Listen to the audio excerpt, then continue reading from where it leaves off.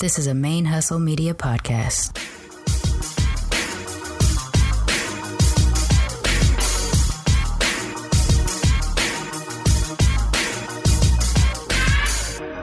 Hello and welcome to the show. My name is Jackie O and you're listening to Militantly Mixed.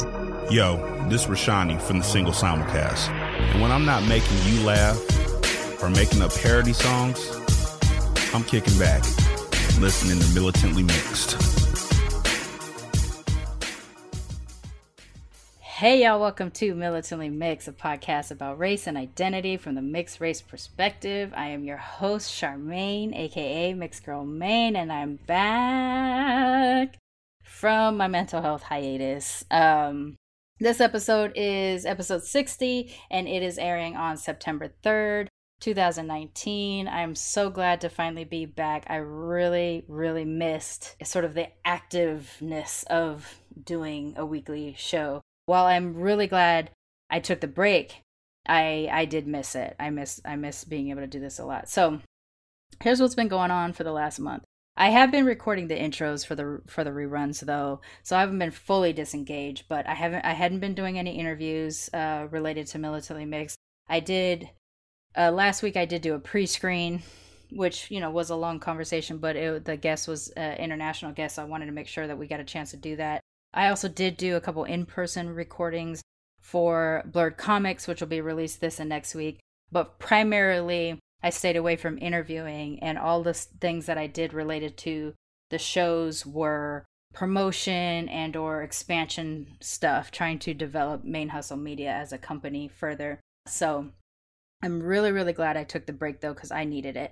I was in my coping mechanisms were way off by the time I ended July, and I absolutely needed this break. I will say that personally, life is actually way harder right now than it was a month ago, but because I took the mental break that I took, my coping mechanisms are in a better place. I can actually handle a little bit better what I'm going through now than I could even a month ago. So here's the update. Over the course of this last month, I have been actively looking for a replacement job. As y'all know, I lost my job unexpectedly in June. I took out money from my 401ks and my life insurance policy and my been on unemployment, but that money's gone. Once I pay the rent here in September, that's it. I have no more money. My bank account goes down to zero, and I don't know what I'm going to do for the next month.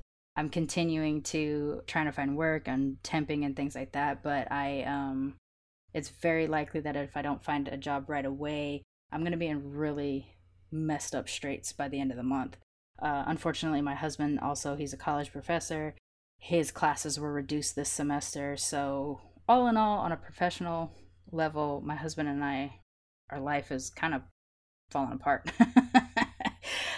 So we don't really know what we're going to do. We're two people with upper level degrees that have been underemployed for majority of our adulthood. And now we find ourselves at 41 in pretty dire straits and not able to find stable long-term employment, which is really weird given our skill sets.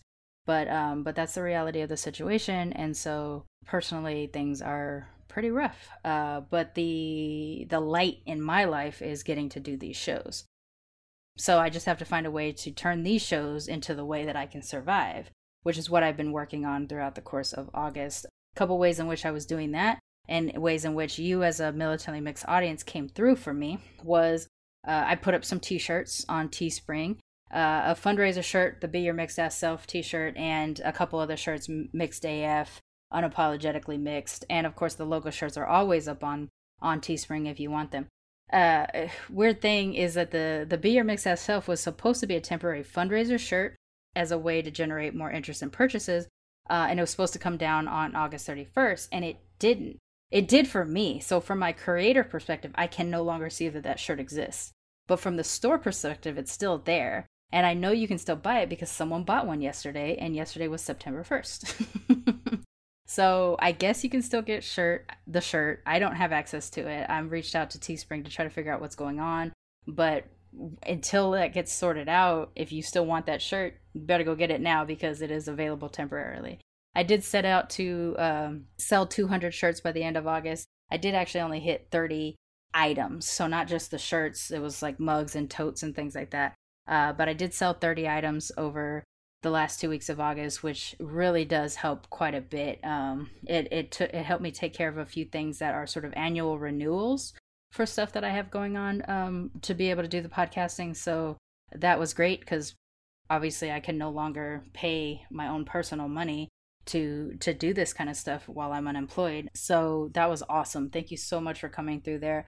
I will try to get a few more shirts up, but yeah, for right now, the t-shirts is pretty much how I'm going to be able to sustain my life a little bit if I sell enough shirts. As far as the other things, I did I say this already? I don't think I did. Before I decided to go on a hiatus in the month of August, I put a goal to hit $100 a month by the end of August on Patreon sponsorship and increase that $100 each month until we hit $500 a month in December. And then I decided to go on hiatus, and I thought, well, I've just screwed that up. It's not going to happen because, I'm not going to be releasing any new shows. So there's no way I'll hit the goal in August. And as of August 23rd, I did hit that goal. Some of y'all came through in a big bad way. Some of you increased your current sponsorship. A handful of folks reduced their sponsorship as soon as I made the announcement that I wanted to hit $100. But then new people jumped in. So it was kind of a mixed bag. And at the beginning of the month, I thought, oh gosh, I'm losing. Actually, this messed me up by announcing I wanted to hit a goal. People started pulling their money out. But a lot of people came through. I had one increase up to $40 a month from one person, one increase up to $25 a month from one person. I got a number of dollar levels, which is great because it's just a tip jar. There's, nothing but just like, hey, I like this, keep it going. And then the $3 levels and above gets the shout outs on Twitter and Instagram, things like that. So I have been shouting out people who have increased or added their new sponsorship on Instagram and Twitter. You can check them out there. And so, yeah, we actually, as of right now, we're actually at $120 a month. The goal for September is $200 a month, so $80 more to go. And it just shows me that, when I am honest about what's going on in my life, which is not easy to do, to tell y'all like, shit, I lost my job and I don't know if I'm going to have rent by the end of the month. It's an embarrassing thing to admit. It's not a comfortable thing to admit. And yet some of y'all came through and was like, we don't want the show to end. So if it helps to support the show, I like some of the messages I got was basically like, I know you're going through something, and while I can't do much more than this, I want to know that the show's going to keep going. So I'm giving what I can. And that kind of stuff has just meant so much. I'm so appreciative of the folks who came through during the month of August. So as of right now, $120 a month of sponsorship, and it just means so much. So yes, I am trying to hit 200 by the end of September, 300 by the end of October, 400 by the end of November, 500 by the end of December, etc. But I know that it'll take time to grow the audience to bigger, to be able to sustain that kind of sponsorship. There's a lot of shows out there that make over a couple $1,000s a month. They have a lot bigger audiences. So I think I'm doing pretty good, given that I don't have the most giant audience in the world, but I have extremely supportive audience. So thank you so much. Between the emails that y'all sent me encouraging my mental health hiatus, between the sponsorship through Patreon, the purchasing of the t-shirts, yeah, it's just like, I know that you're out there supporting me, and I appreciate it so much. And I will keep on my hustle to try to keep this going, because I know that you need it as much as I do. And I'm just really grateful for that. Another cool thing that happened over the course of August was that we hit 10,000 downloads of Militantly Mixed. So in 13 months, the show has now been downloaded over 10,000 times. And for me, that's a crazy huge number. There are shows that get 1 million downloads a week.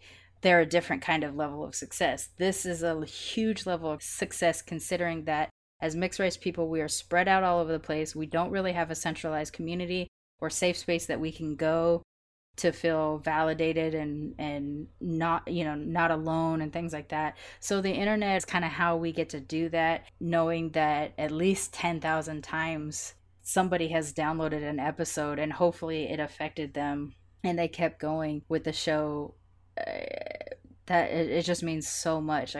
I get told in a lot of these podcast engagement things that I do how niche mine is, or they're like, well, how are you going to sustain that? or you should have other shows so that you can keep it, keep your business going, which of course I am doing. But all of my shows are niche. All of my shows are niche because I'm niche, and I don't have communities within these areas. And so I created the shows so that I can find my community.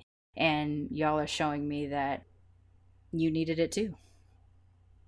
And I just appreciate it. I'm so excited that the show has hit 10,000. I mean, the goal, so about right now, just so you guys know how it is, about right now, the last few months before August, we had finally hit 1,000 downloads a month. And, like I said, a lot of shows get, 10,000 or more, a million downloads in an episode. But Militantly Mixed for the longest time was getting about 40. And then it just kind of kept increasing. And a week that is. And by May, June, it sort of broke open a little bit, and we were hitting multiple downloads a week from folks where you could tell people were binging it.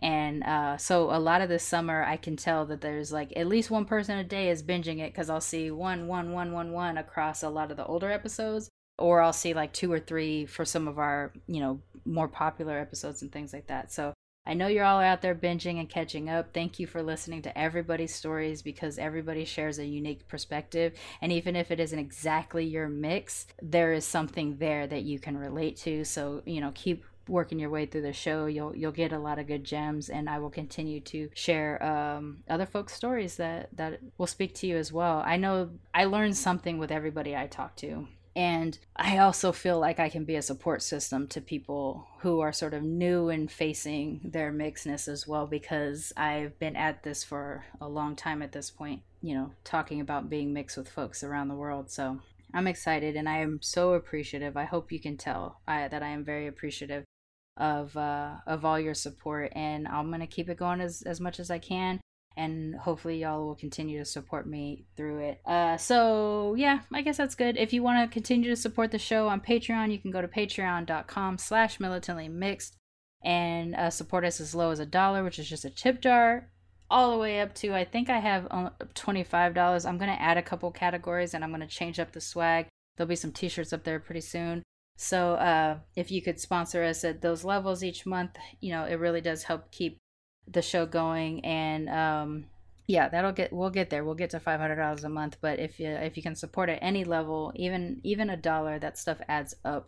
I have quite a few dollar level supporters, and if I lost them all in one day, I'd be screwed. So keep it going, keep those dollar levels coming in as well, because that's kind of bread and butter, to be honest. All right, this guest this week is Molly. She is known as the Mixed Trick Travels on Instagram, and that's chick with a Q.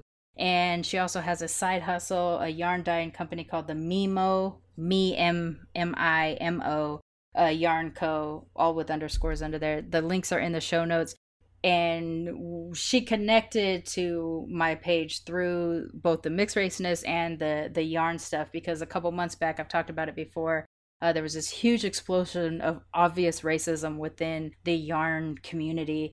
So for those of us that are either knitters, crocheters, or yarn dyers, we were seeing all of this racism geared towards us. And so a lot of us kind of found each other during that time, and she connected with the show during then. We actually recorded this about a month and a half ago. I recorded it before the hiatus, so you'll hear us talking about things that are a little bit from July and June, the casting of a Black Ariel, the big blow up that happened in the yarn community a couple months back, things like that. But we talk about what it's like to be mixed in the UK in her case, and I get to see the flip side of my own experiences, that I am also a mix of Caucasian, British, and Black heritage. She is mixed with Caucasian, British, Indian, Guyanese, and Jamaican. So she gets to have the experience of being a mixed Brit in the UK, while I'm mixed Brit here in the States. And I can see sort of the crossovers between her experience and my father, and my experience as well. And we talk about, what it's like being mixed in London versus being mixed in the countryside, things like that. So yeah, you just I learn something all the time, and it's part of why I love doing this show. And Molly's she's really sweet. I really enjoyed getting a chance to speak with her. So her birthday was actually last week. So shout out to Molly for your birthday, even though it's a week late. And I hope y'all enjoy this episode. We got good content up through the next 6 weeks, and I still need to be finding new people. So if you have been considering reaching out to me and you want to be on the show and we haven't already talked, please hit me up at charmaine@militantlymix.com. That's S as in Sam, HAR, M as in Mary, A, N as in Nancy, E, at militantlymix.com, or slide into my DMs on Twitter and Instagram, and we can get you set up so we can share your story as well. And without further ado, please help me welcome Molly, the Mixed Chick Travels. Pew, pew, pew, pew.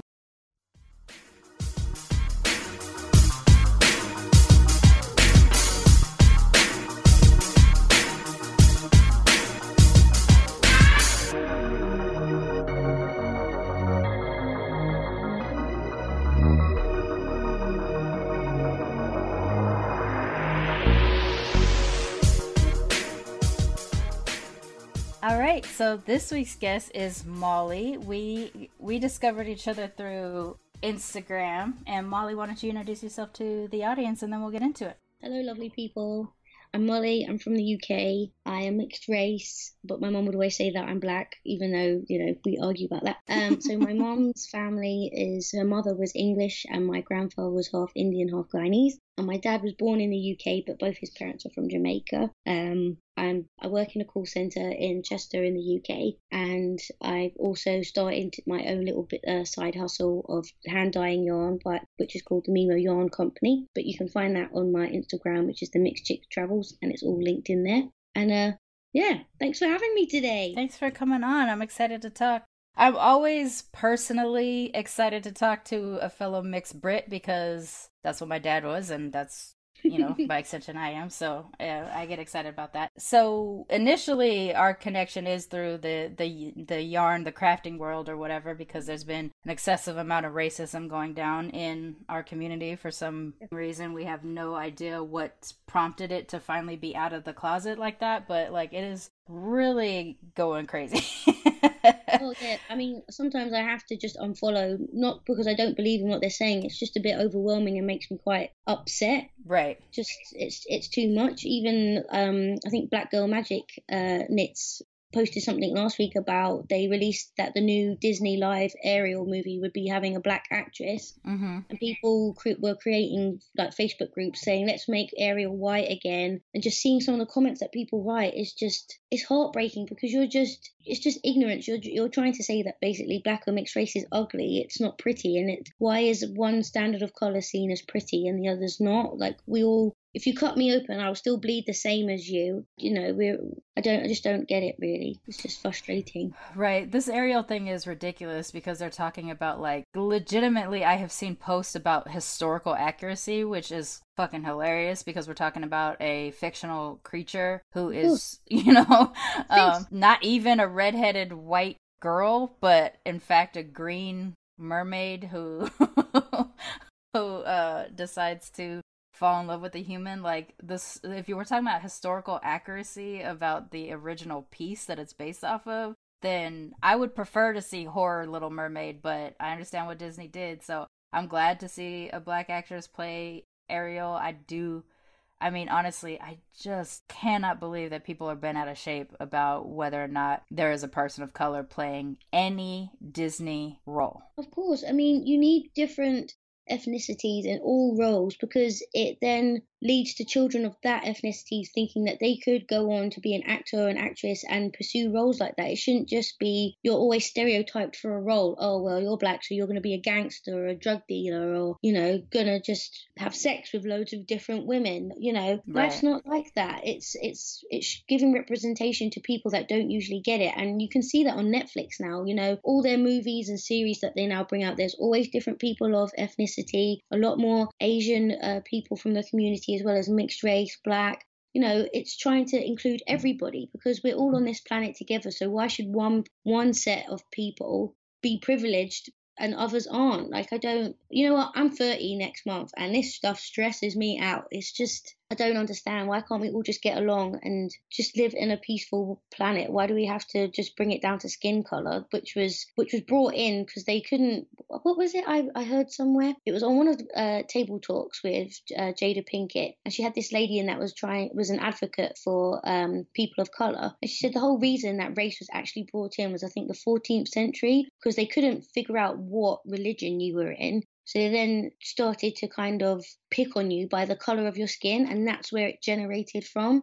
So, we're going back to something that happened in the 14th century, and we're a lot more smarter and up to date with technology, yet we're still regurgitate, I can't even say the word, but we're just doing all these things, and it just seems so stupid. Yeah. And it's ridiculous, like, unless there is an actual reason, a context for that person to be of a particular ethnicity, like Black Panther. It is important that Black Panther is black because he is from Wakanda, and Wakanda is supposed to be an African nation. And not only that, it's a separatist nation, so they're all going to be Wakanda and they're all going to be black.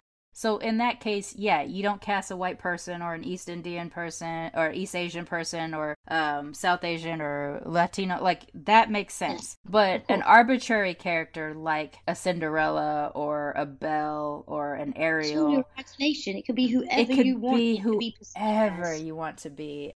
So yeah, I can't believe that kind of stuff is. But the stuff that's been going on in the yarn world, in the dyeing world, has been crazy for a while now, because there were famous white dyers that I was getting their yarn forever who were jumping on the Black Panther bandwagon last year. But it was like after some black dyers were posting their things, and then it would be kind of like a very similar photograph of yarn and things like that, like very similar inspiration, and it did kind of feel like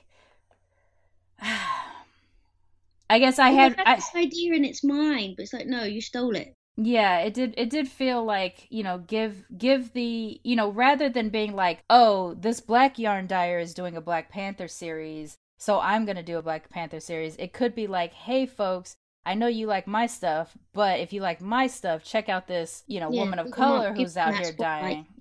That would have been a nicer thing, I think. But that sparked a number of different things, and since then it's just been like this spiral of, first, it doesn't even occur to them that people of color are crafters, or that we might have an inclination towards other people of color, yarn dyers and things like that. It's pretty baffling. I just don't understand why it's become so prevalent lately in the crafting world. I think it started in January, didn't it, from the blog post? I can't remember the lady's name, and it's just escalated. And if it's not each month, each week, there's something new coming up, It's also talking about inclusive, I can't speak today, I'm tongue twisted, sizing, making sure that sizing is available to all those people, just having fair representation. It's not just black knitters, it's also men that knit, they get forgotten about also. There's just so much, and something that's supposed to be your happy place, you sit down, maybe with a cup of tea, glass of wine, I don't know, whatever your beverage is, you just want to sit, chill, and knit and do your nice pattern, and then to know that that's going on in the background,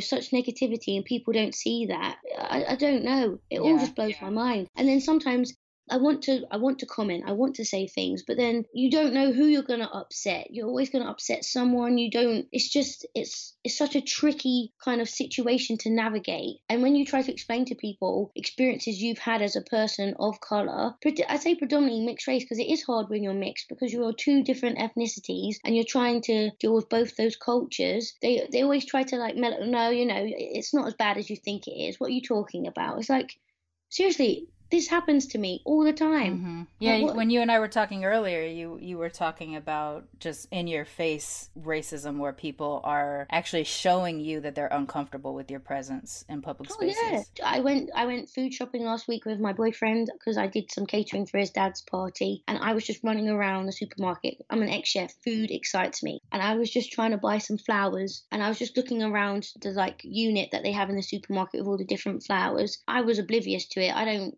look at what people are staring at anymore. But he said when we left, he's like, I didn't want to say anything while we're in there, but some old dude was just staring at you, like just point blank staring at you. And my boyfriend Mike just ended up staring him out and just like, what are you looking at? we used to get it on the tube in London. We'd just be there sitting, chatting to each other. You know, Mike's a big, like 6 foot kind of guy, ginger hair, freckles, very British. I'm mixed race with like short cut afro hair. And people just stare at us, and it makes you feel awkward. It's not a nice feeling. It's like you're in a petri dish and they're just staring at you. It's like, seriously? We're doing this? We're doing this now? Like, and, you know, it's just... It's like a human aquarium. It's like I can see you looking at me like that. Like I can see you being that way towards me. I find it very frustrating. So, okay, from my perspective, being an American born but with British influence in my life because I grew up with my nan and everything.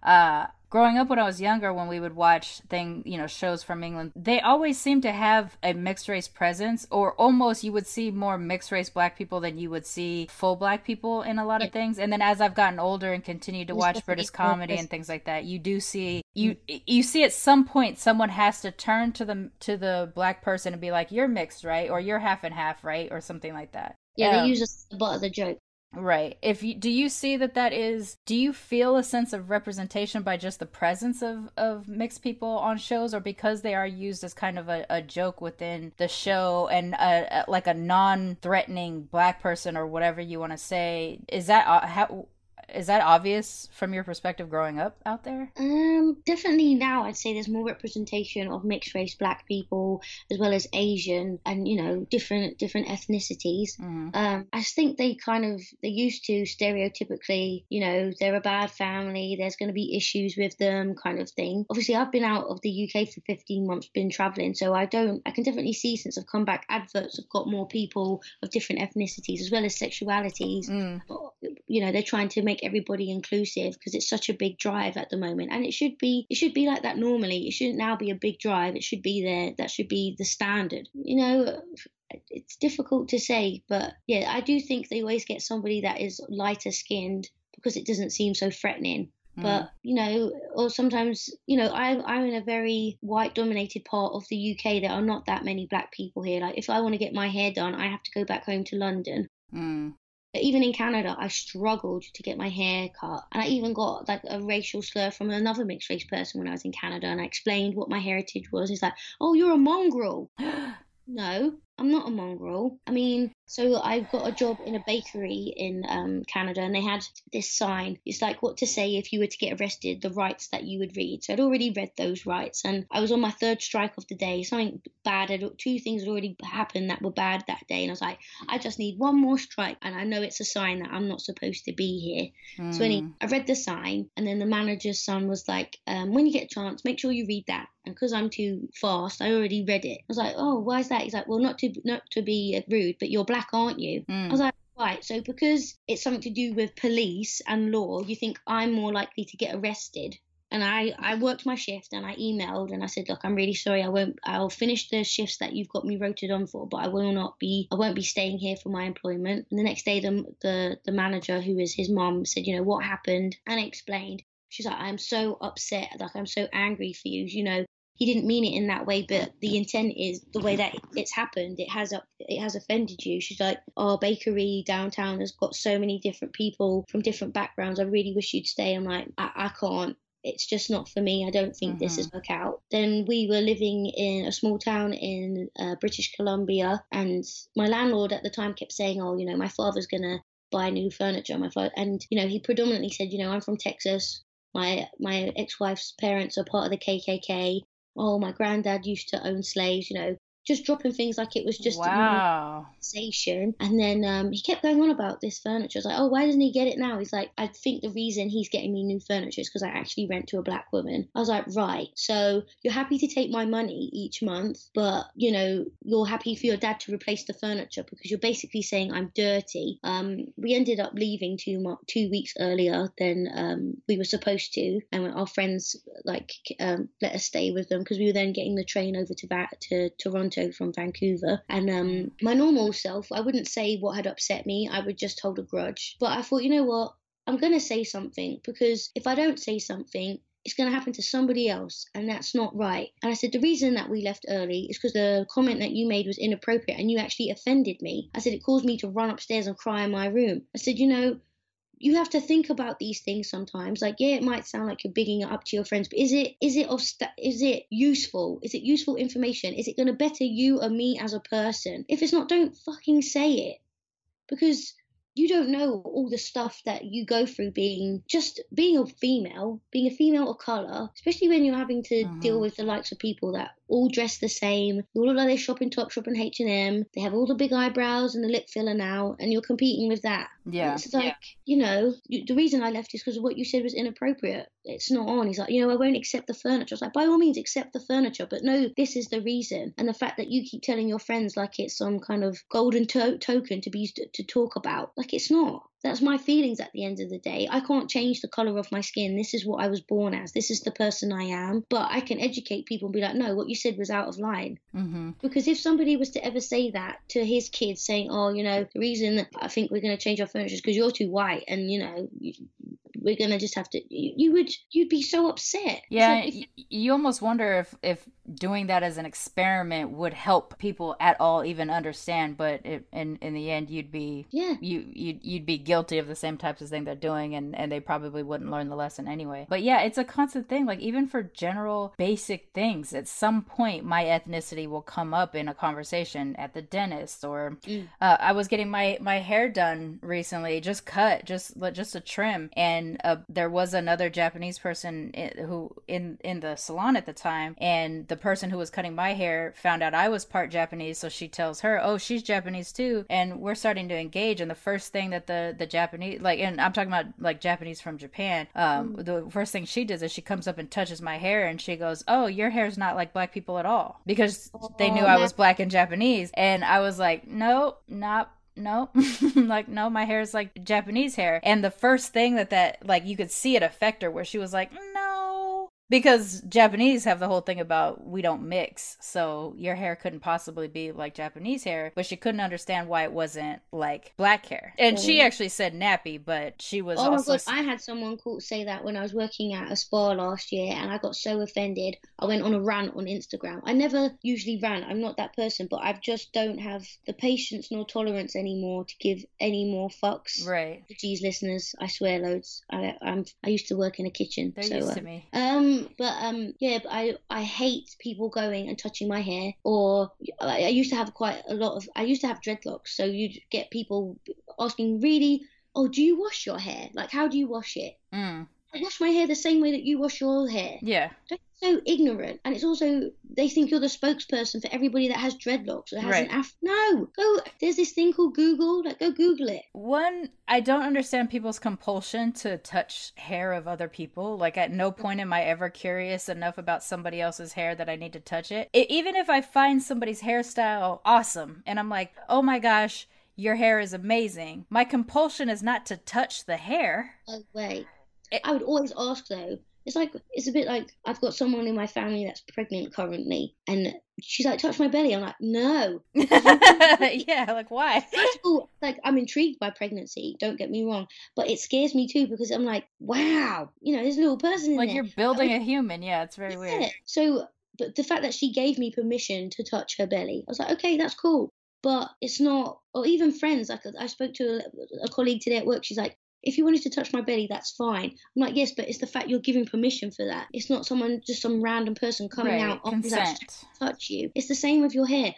I don't know where your hands have been. My hair is not a plaything. It's part of who I am. You can't just go in there and put your hands in it. Also, if we have a particular style, it may have taken some work to get our hair in that position. We don't want someone's hands up there wrecking it. But separate from that, I don't understand the compulsion at all. Like, for me, the only time I met, like, my mom's a hairstylist. I grew up around hair being a thing, and I still don't have the inclination to just go touch someone's hair. Unless it's like you're having a slumber party and people are braiding each other's hair or something like that. That's one thing. There's times when I like to have my hair played with, but not randomly out on the street or when I'm at work or, something like that. If I'm at home and we're hanging out and it's just like, hey, braid my hair or massage my head while we're watching TV. That's That's different. how that happens. You know, I just don't have the inclination, and I don't understand why people do. And I don't like when people say to I don't like when white people say to black people or people with different styles of hair than them to be like, "Oh, my hair is so boring and flat, but your hair," and then they use it as like this weird compliment No, to oh, also other you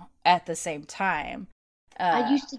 I think like only now recently in the UK, I'd say in the last 2 years, you can get like sheer moisture, or what's the company called? You know, you can now get like black hair products in the actual shops. You don't have to go to a specific Afro-Caribbean shop, uh which is usually owned by people that are Asian, but because they know where to get the products, mhm. or you know, they know that they know about getting having different products because they use different products themselves, just from even like Indian people using oils for Indian head massage, all the different like oils to help with treatment of hair. It's not like you can just go to the supermarket and just buy a random shampoo or conditioner. Our hair is completely different. It Yeah. doesn't work like that. I don't have to wash my hair as regularly as somebody that has Caucasian style hair. I might wash my hair maybe once or twice a month because my hair needs the moisturizer. It doesn't need me to wash it out. It needs those natural oils Mhm. to help it to grow. Even having dreadlocks, I used to hate having to wash it because it takes 24 hours for it to dry. Right. Especially if you wash it in the evening, you go to bed, your pillow is just sopping wet. It's just like a big, massive mop bucket. Mm. But you know, it's when you get stupid comments like when Kim Kardashian went and got braids and she's like, "Oh, look at my bro Derek braids." Fuck Right. you. No, that's not how it is. If you're gonna do it, it's cultural appreciation. It's like when people go to Coachella and they wear the native headdresses of native Indians. You have to know the history behind it. It's not a fashion statement. You don't pick and choose the bits that you want and then don't have to deal with the issues that come with it. You Right. know, everybody's going around nowadays getting all this lip filler and bum filler and everything. So they want all these things that they don't naturally have. And God knows what that stuff does to your body anyway afterwards, because no, Mm. there's not enough science at the moment to know where it all goes. But you know, some of these lips are awful. They can't even close their mouth. It's just Right. And I live here in Los Angeles, where this is like the capital of plastic surgery here in the United States. And you can walk down, like if you go into Beverly Hills, you could walk down the street and you could just see you could just tell who's had work done. You know, lips are shaped different, skin is pulled too tight, eyes don't seem to be shaped correctly because of the skin is so tight, hairlines are weird because of it, boobs are perfectly round, you know, like just so there's many no. things. Yeah, and everybody looks the same when they have this surgery. It's not a natural. Some of them do look natural and you would never know, but the rest of them, it's very tight, taut, Yeah. pointy. It's like the comedian Paul Mooney says about cultural appropriation. The black man in America is the most copied man on this planet, bar none. Everybody want to be a nigga, but nobody want to be a nigga. Like it's you want the things that you find cool about blackness, but you don't want to Deal with it. even deal with the things on an ally level. Even just like putting your white body in front of black bodies to protect them, and you know, trying to put forward legislature that protects people of color, things like that. Like even on that scale, people aren't willing to participate. It's even like before I was with my current boyfriend, I was with someone for 5 years and we met online. But online nearly 10 years ago is completely different to what's online nowadays. And I remember I had this guy must have been old enough to be my granddad, and he wrote me a post. He was like, "I'm really sorry, you know, I don't feel the same way." He's like, "Oh, of course you'd say that. You're just a dumb nigger." I was like, "Oh right, okay, so I see how this is going." Or just being on dating apps like Tinder and that. It's not a fun experience if you're someone of color, because you do Right. get like it makes you feel like people don't like you because you are of color, or maybe they want to get with you because you're a certain color. I met Yeah. one. He was trying to work his way through the races, is what he said. Oh my Like, goodness. I was like, "Oh, great for you. You know, well done. I hope that works out for you." Yeah, it's difficult, but I am at that point now where I don't want to be silenced. I'm not here to make people feel upset or awkward, but I feel awkward all the time.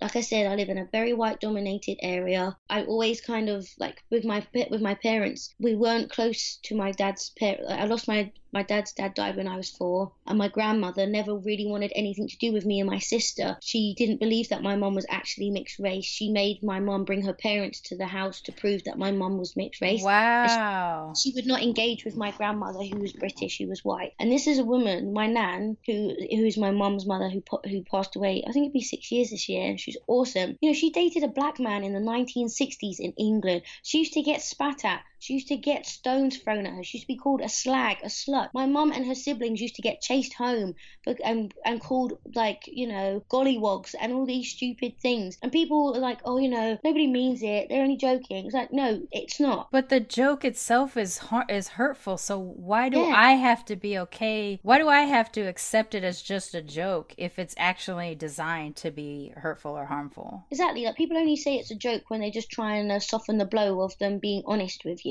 Mm-hmm. Whenever someone says, or what's another one? I don't mean to be rude, but, well, you're just prepping me for you to say something that's not appropriate. Right. So just don't say it. When you said the word gollywog, which is a very triggering word for me, I don't. My audience has heard it a few times, but I don't know how well, like the Americans of my audience, I don't know if they're even aware of it besides hearing it from me. But my nan used to have gollywogs around the house. Oh my God, they have my mom and sister went to the Isle of Wight a month ago, and you just get a ferry across from Portsmouth. It's like 45 minutes. It is part of the UK, and it's, you know, very quaint place, thatched cottages, clotted cream, afternoon tea, everything like that. And you'd go into like the souvenir shops and they're selling gollywogs. And as soon as I saw one, I was like, I'm out. You're not getting my money. The fact you're selling that is not on. Mm-hmm. Like, they used to be famous in the UK on like the marmalade jars, and you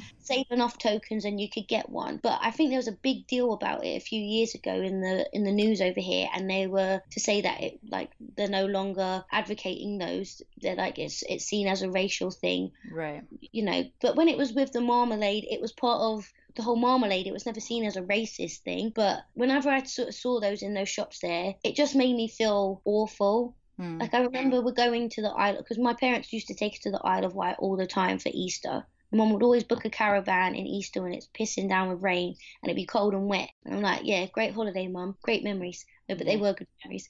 And I think my sister went into the pub first and then my mum followed. But obviously, because my mum looks Mediterranean, but she is, you know, half white, half black. And so my sister went in and my mum followed, and she heard someone say, oh, look, the blackies are here. Wow, you know? Really? Yeah, like, it's difficult. It's just, I've always felt that I'm ugly because of the colour of my skin, and that I couldn't compete with somebody who is white with Caucasian hair, you know, rose lips and rose nipples, none of this chocolate malarkey and all this rubbish.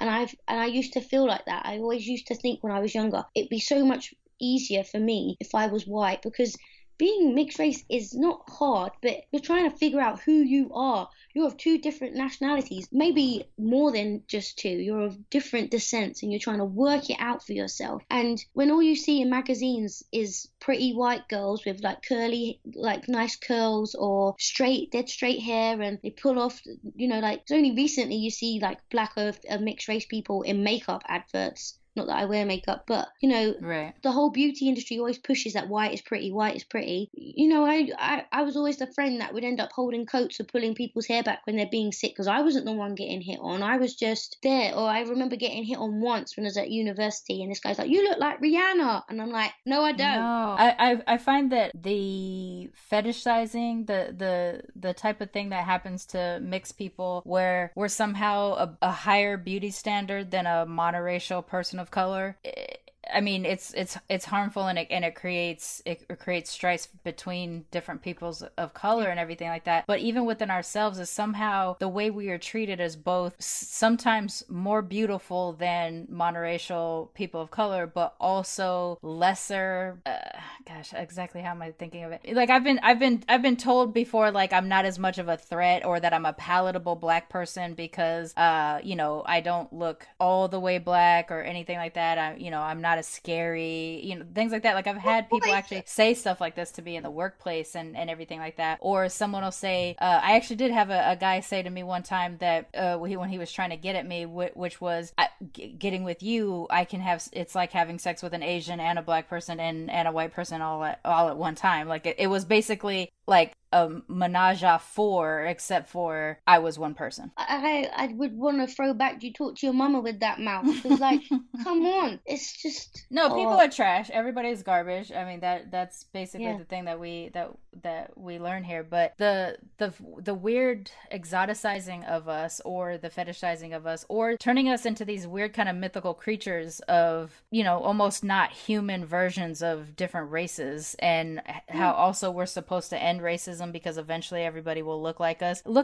You can look at my Militantly Mixed Instagram and see all the faces of everybody who's been on the show so far, and tell me that we all look alike. You know, tell me that we're gonna save racism when we look as different from each other as anybody of any race looks from each other. We're not gonna be out here saving racism or saving humanity from racism, and we're not these mythical beings that are somehow the best of all the things that we're mixed with. There was a guy I used to like when I was younger. We were friends, and I think he was talking to his friend saying, "Oh yeah, you know, Molly's really nice. You know, I would like to date her because she's the best of both. You know, she's got a nice body. It's like basically being with like a white person, but she's got a banging body because she's got the bomb." Wow.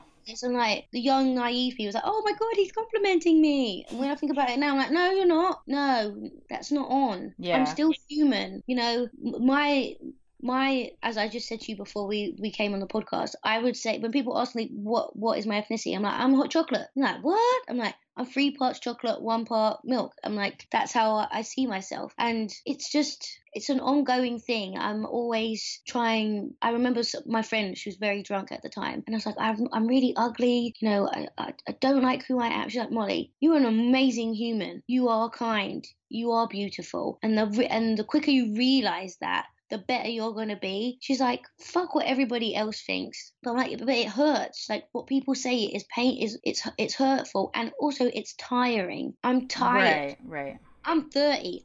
I'm nearly 30. I should not be tired. I shouldn't. Humans just are amazing, wonderful, crazy, but then they're ugly, evil, sadistic, narcissistic. And, you know, the quicker that people open their ears and listen instead of immediately saying, but I'm not a racist, I didn't mean it like that. Oh, it doesn't matter because you're not really black, are you? You know, stupid questions I get now. That happens put suntan lotion on. Do you need to put suntan lotion on? Like, do you burn? Yes. My uncle used to live in Los Angeles. He's recently come back home for health issues. And I remember one summer, it was before my 18th birthday, and I fell asleep and I was face down and I burnt the shit out of my back. Literally, it had bubbled, and he refused to put like after sun on me. I don't know if he's like, I'm your uncle, I can't touch you. So his friend did it for me, his wife. And I was like, please. And ever since then, from when I got burnt, I put factor 50 on. I don't care. I will burn. Like, I don't like sitting in the sun. I'm a water baby. I like to dip in and out of the ocean. But it's the ignorance of, but do you put suntan lotion on? Do you have to put protection on? You know, you're black, you don't need it. It's actually weird that you even brought that up, because that popped up on my timeline today where somebody, it was actually a black person, had posted on Twitter something to the effect of like,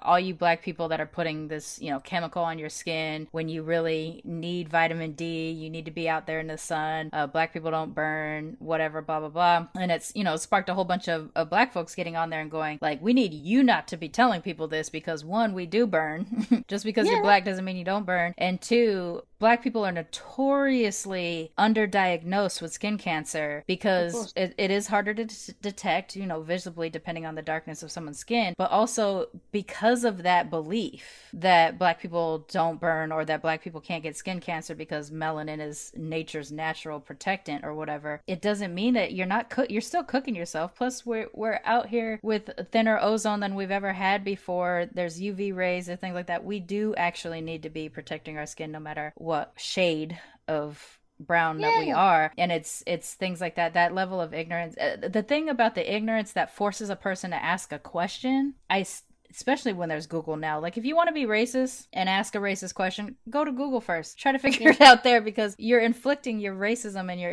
ignorance on us, and then we have to walk around feeling a kind of way all day long because of shit that you've done. You know, I've had people ask, you know, I've had family, once they found out that we were mixed with black, ask if we ran fast, if that meant we could run fast, you know, and it's because of lack of, like in their case, they were from Japan and they don't have black people there, that many black people out there, and so they only know the stereotypes. So that they've heard in American music and TV and things like that. And so they'll ask the questions based off of those stereotypes that they've seen. But even here in the States or any kind of place, you're gonna get it. So did you grow up in a predominantly white area as well? Or I know you said you grew up in London, but were there other people of color around you when you were growing up? I grew up in Streatham, which is southwest London, where Naomi Campbell is from, darling. And it is a very multicultural place. You know, you've got people from all different nationalities, different religions, and my school was mixed. It had black kids, mixed race kids, white kids, Indian kids, Asian kids, you name it, you know. Then when I went to secondary school, which is in Richmond, which is a very, you know, high-end, white populated area, I went to a school that my year was the largest intake to regenerate it, and a lot of the kids were from one parent families, a lot of black mixed race children, Asian again, but we were the biggest intake for that year. So there was 4 groups and there was 30 kids in each group, so that was for my year alone. Then when it got to after my sister's year, because my sister's was 2 years behind me in school. We're 18 months difference, but she was 2 years behind me in school. They then started to just try and keep it for the local area. It wasn't, because how they do it in the UK for schools is you have to live within a certain amount of miles. So for one school, they said I lived one street too far away. So I ended up having to go to school in Richmond, which was an hour away from my house on the train. So I'd be leaving my house at like 7 in the morning to get to school for 7:30 in an area that's far away. That was an hour away. Yeah, I could have gone to a school that was 5 minutes away, but they said my street was one road too far. But yeah, I'm more close with my mum's side of the family, which is mixed race but predominantly white. A lot of my friends are white. I don't have a lot of black friends. Sometimes I feel like I'm a fraud to have black friends, and when I'm with them, I don't act black enough. I used to get called a bounty at school because I looked black, but I'd act white. I'd also get, you act white. I was like, what? Because I speak well. I didn't speak with slang. I was like, I was brought up. I wasn't dragged up. So yeah, I used to get called like a bounty or a coconut. So a bounty is a chocolate bar, but it's coconut on the inside, white desiccated coconut, and then it's coated in milk chocolate on the outside. So basically saying you're black on the outside, but you act white on the outside. So this is something that, again, crosses all cultures and all kinds of things, because here in the States, that idea is an Oreo cookie where it's a chocolate cookie on the outside and white cream filling on the inside. And that's what you are if you're black presenting, but you quote unquote act white. And we really got to stop doing that to ourselves within our own community, because you're not acting any kind of way but where you're from. I mean, I grew up in the hood and the white kids who grew up in the hood with us, which there were like 5 of them, they sounded just like the black kids. The Mexican kids and the Asian kids in our neighborhood also sounded like the black kids. So for us, that was it was predominantly black neighborhood, but that was the culture of the neighborhood. So all of us from that neighborhood sounded that way. But out in the world, it's viewed as sounding black, and so you sound black or whatever. Yeah, I mean, I always felt at home in London because you always would you wouldn't feel awkward because there was always somebody around that looked like you. You didn't feel like you were on your own. Whereas, you know, I went to Canada and it was very predominantly white. I didn't realize that. You think, oh, because it's quite close to America, maybe it is, we ended up in a small ski town in Revelstoke, and I could count the amount of black people on one hand. You know, I was speaking to one of my managers when I was there, and I said, you know, one of my friends doesn't go out to restaurants in this town anymore because she got shouted at by a waitress for not tipping, even though there was 10 people on the table and they'd already tipped, but she genuinely couldn't afford to tip. And she's like, I don't go out anymore, Molly. She's like, I just get abuse. And she's like, I won't put my daughter in daycare because I'm scared they're just going to forget about her. You know, she's from Jamaica. She's like, I'm scared that she's going to get neglected. She's like, I'd rather be off with her than leave her with people. I just don't trust them with her because I don't want anything bad to happen. And the fact that she had to say that just broke my heart, because you could tell her little girl just wanted some little people to hang out with. Kids don't see colour like that. Of course they see colour, but they don't associate. They don't see division through the color, right? Yeah, they just see, oh look, there's another small person that's just small like me. It's not, you know, it's all, education starts at home, and then it goes on to school, the people you hang out with and things like that. And you know, my mum is mixed race, and when her dad used to be in the UK because he ended up moving to New York, she would link on his arm and just hang off him and be like, this is my dad, this is my dad, like she was bigging up. She's like, this is my black dad. Like, this is him. She used to get her hair permed so she looked like she had an afro, because my mum is mixed race, but she looks like she has Caucasian hair. But you know, she used to be a reggae girl back in like the 70s when she was growing up. She always loved, like, she's like, I just love black men, I think they're beautiful. She loves white men too, but you know, that's just what she wanted, that connection with her background. She wanted that. You know, she wanted mixed race kids because she's mixed race. She wanted them to have curly afro hair, even though she was evil with the brush, man. Jesus.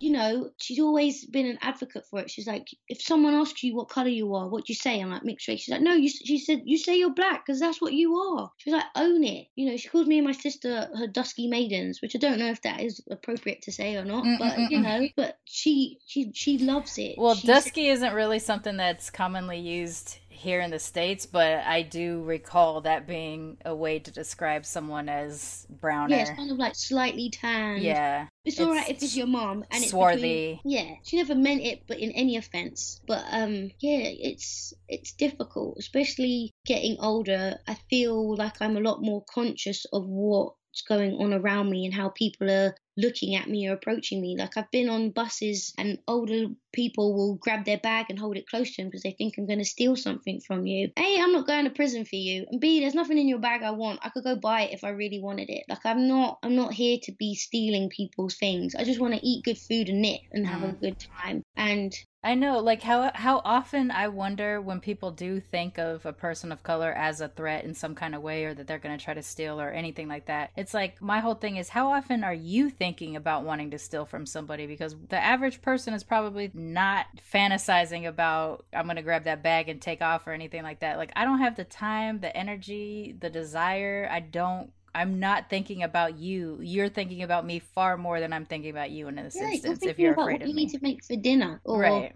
You got bills to pay, you know. Yeah, it's the last thing that's on your mind. And yeah, we could talk about it forever, but I would definitely say I'm at that point where I'm not an advocate for everybody that is mixed race. Everybody has different stories to tell and how they want to make the world a better place, but yeah, you're only responsible for your own experience and your own story. Yeah, exactly. So, you know, some people will agree with some of the things I've said and some people won't, and that's okay. That's your opinion. You don't have to then go, you know, I don't think social media is a great tool, but also it's a shit tool, because people go behind and become keyboard warriors and say things they would never say to your face. You know, people don't know the difference between an opinion and a fact, and sometimes you need to sit down and think it over before you say something. Am I upset with what that person said, their opinion, or is it a fact and actually what they said is wrong? You know, there's things I'm saying here that are opinions and you're not gonna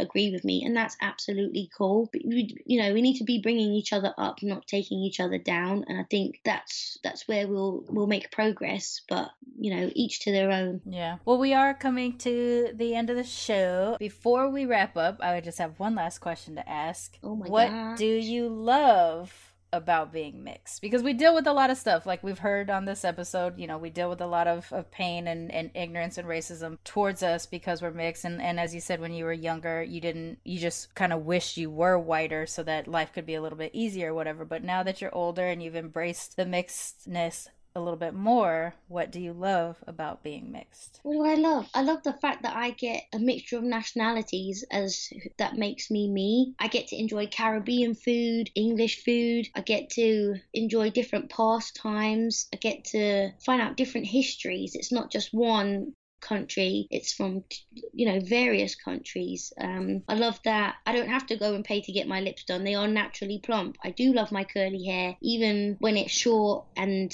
needs some love and TLC. I like that when I do put hair products in, it smells like coconuts, and people are always like, what's that smell? I'm like, it's my hair. I just, you know, I can't help that my parents fell in love and made me and my sister, but I'm glad that they did, and I'm glad that hopefully someone might be listening to this around the world and it strikes a chord with them, and they might be in a really shit place, but they might think, actually, I felt like that too. And it's being there for each other, and just, I don't know, I love being mixed. I like how my skin tans. Is that bad to say that? I mean, some of us, like, I'm one of the ones that my biggest complex in growing up was that I wasn't dark enough. Like, I grew up around black people and I was pale, so for me, my standard of beauty was dark skin and blackness, and I couldn't, like, as a kid, I thought, oh, I'll never be beautiful because I'll never look like the people around me. And so, you know, I don't unnaturally tan. I don't unnaturally enhance my skin color. Like, I'm not taking pills to brown my skin or anything like that. Like, but you know, I live in LA. I live by the beach. I go and I tan, and when I am darker, I do feel more comfortable with myself. But I'll never be the kind of dark where a white person could tell I'm black. Black people can tell I'm black by looking at me, but not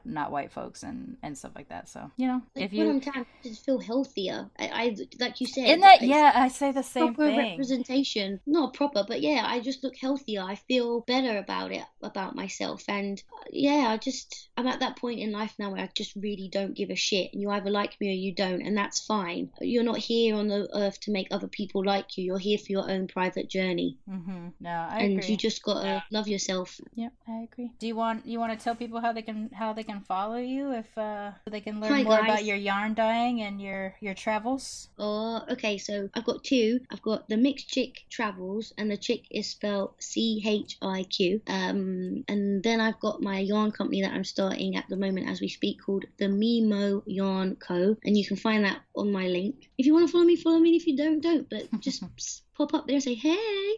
All right. Well, thank you so much for joining me and sharing. I'm glad that we got to do it. Yeah, you got to do it, and that you're working your way through some of the things about mixedness that have been frustrating or difficult or painful and all that. Thank you for letting me come on your show and to talk about it. Really appreciate it. Militantly Mixed is a Main Hustle Media podcast, produced and hosted by me, Charmaine Fury. Music is by David Bogan the One. You can follow us on social media on Twitter, Instagram, and Facebook at Militantly Mixed. If you'd like to become a sponsor of Militantly Mixed, please go to patreon.com/militantlymixed for monthly sponsorship, or paypal.me/militantlymixed for a one-time only donation. And if you like what you hear on Militantly Mixed, please subscribe, rate, and review on iTunes or wherever you listen to podcasts. And don't forget to be your mixed-ass self. Main Hustle Media. Turn your side hustle into your main hustle.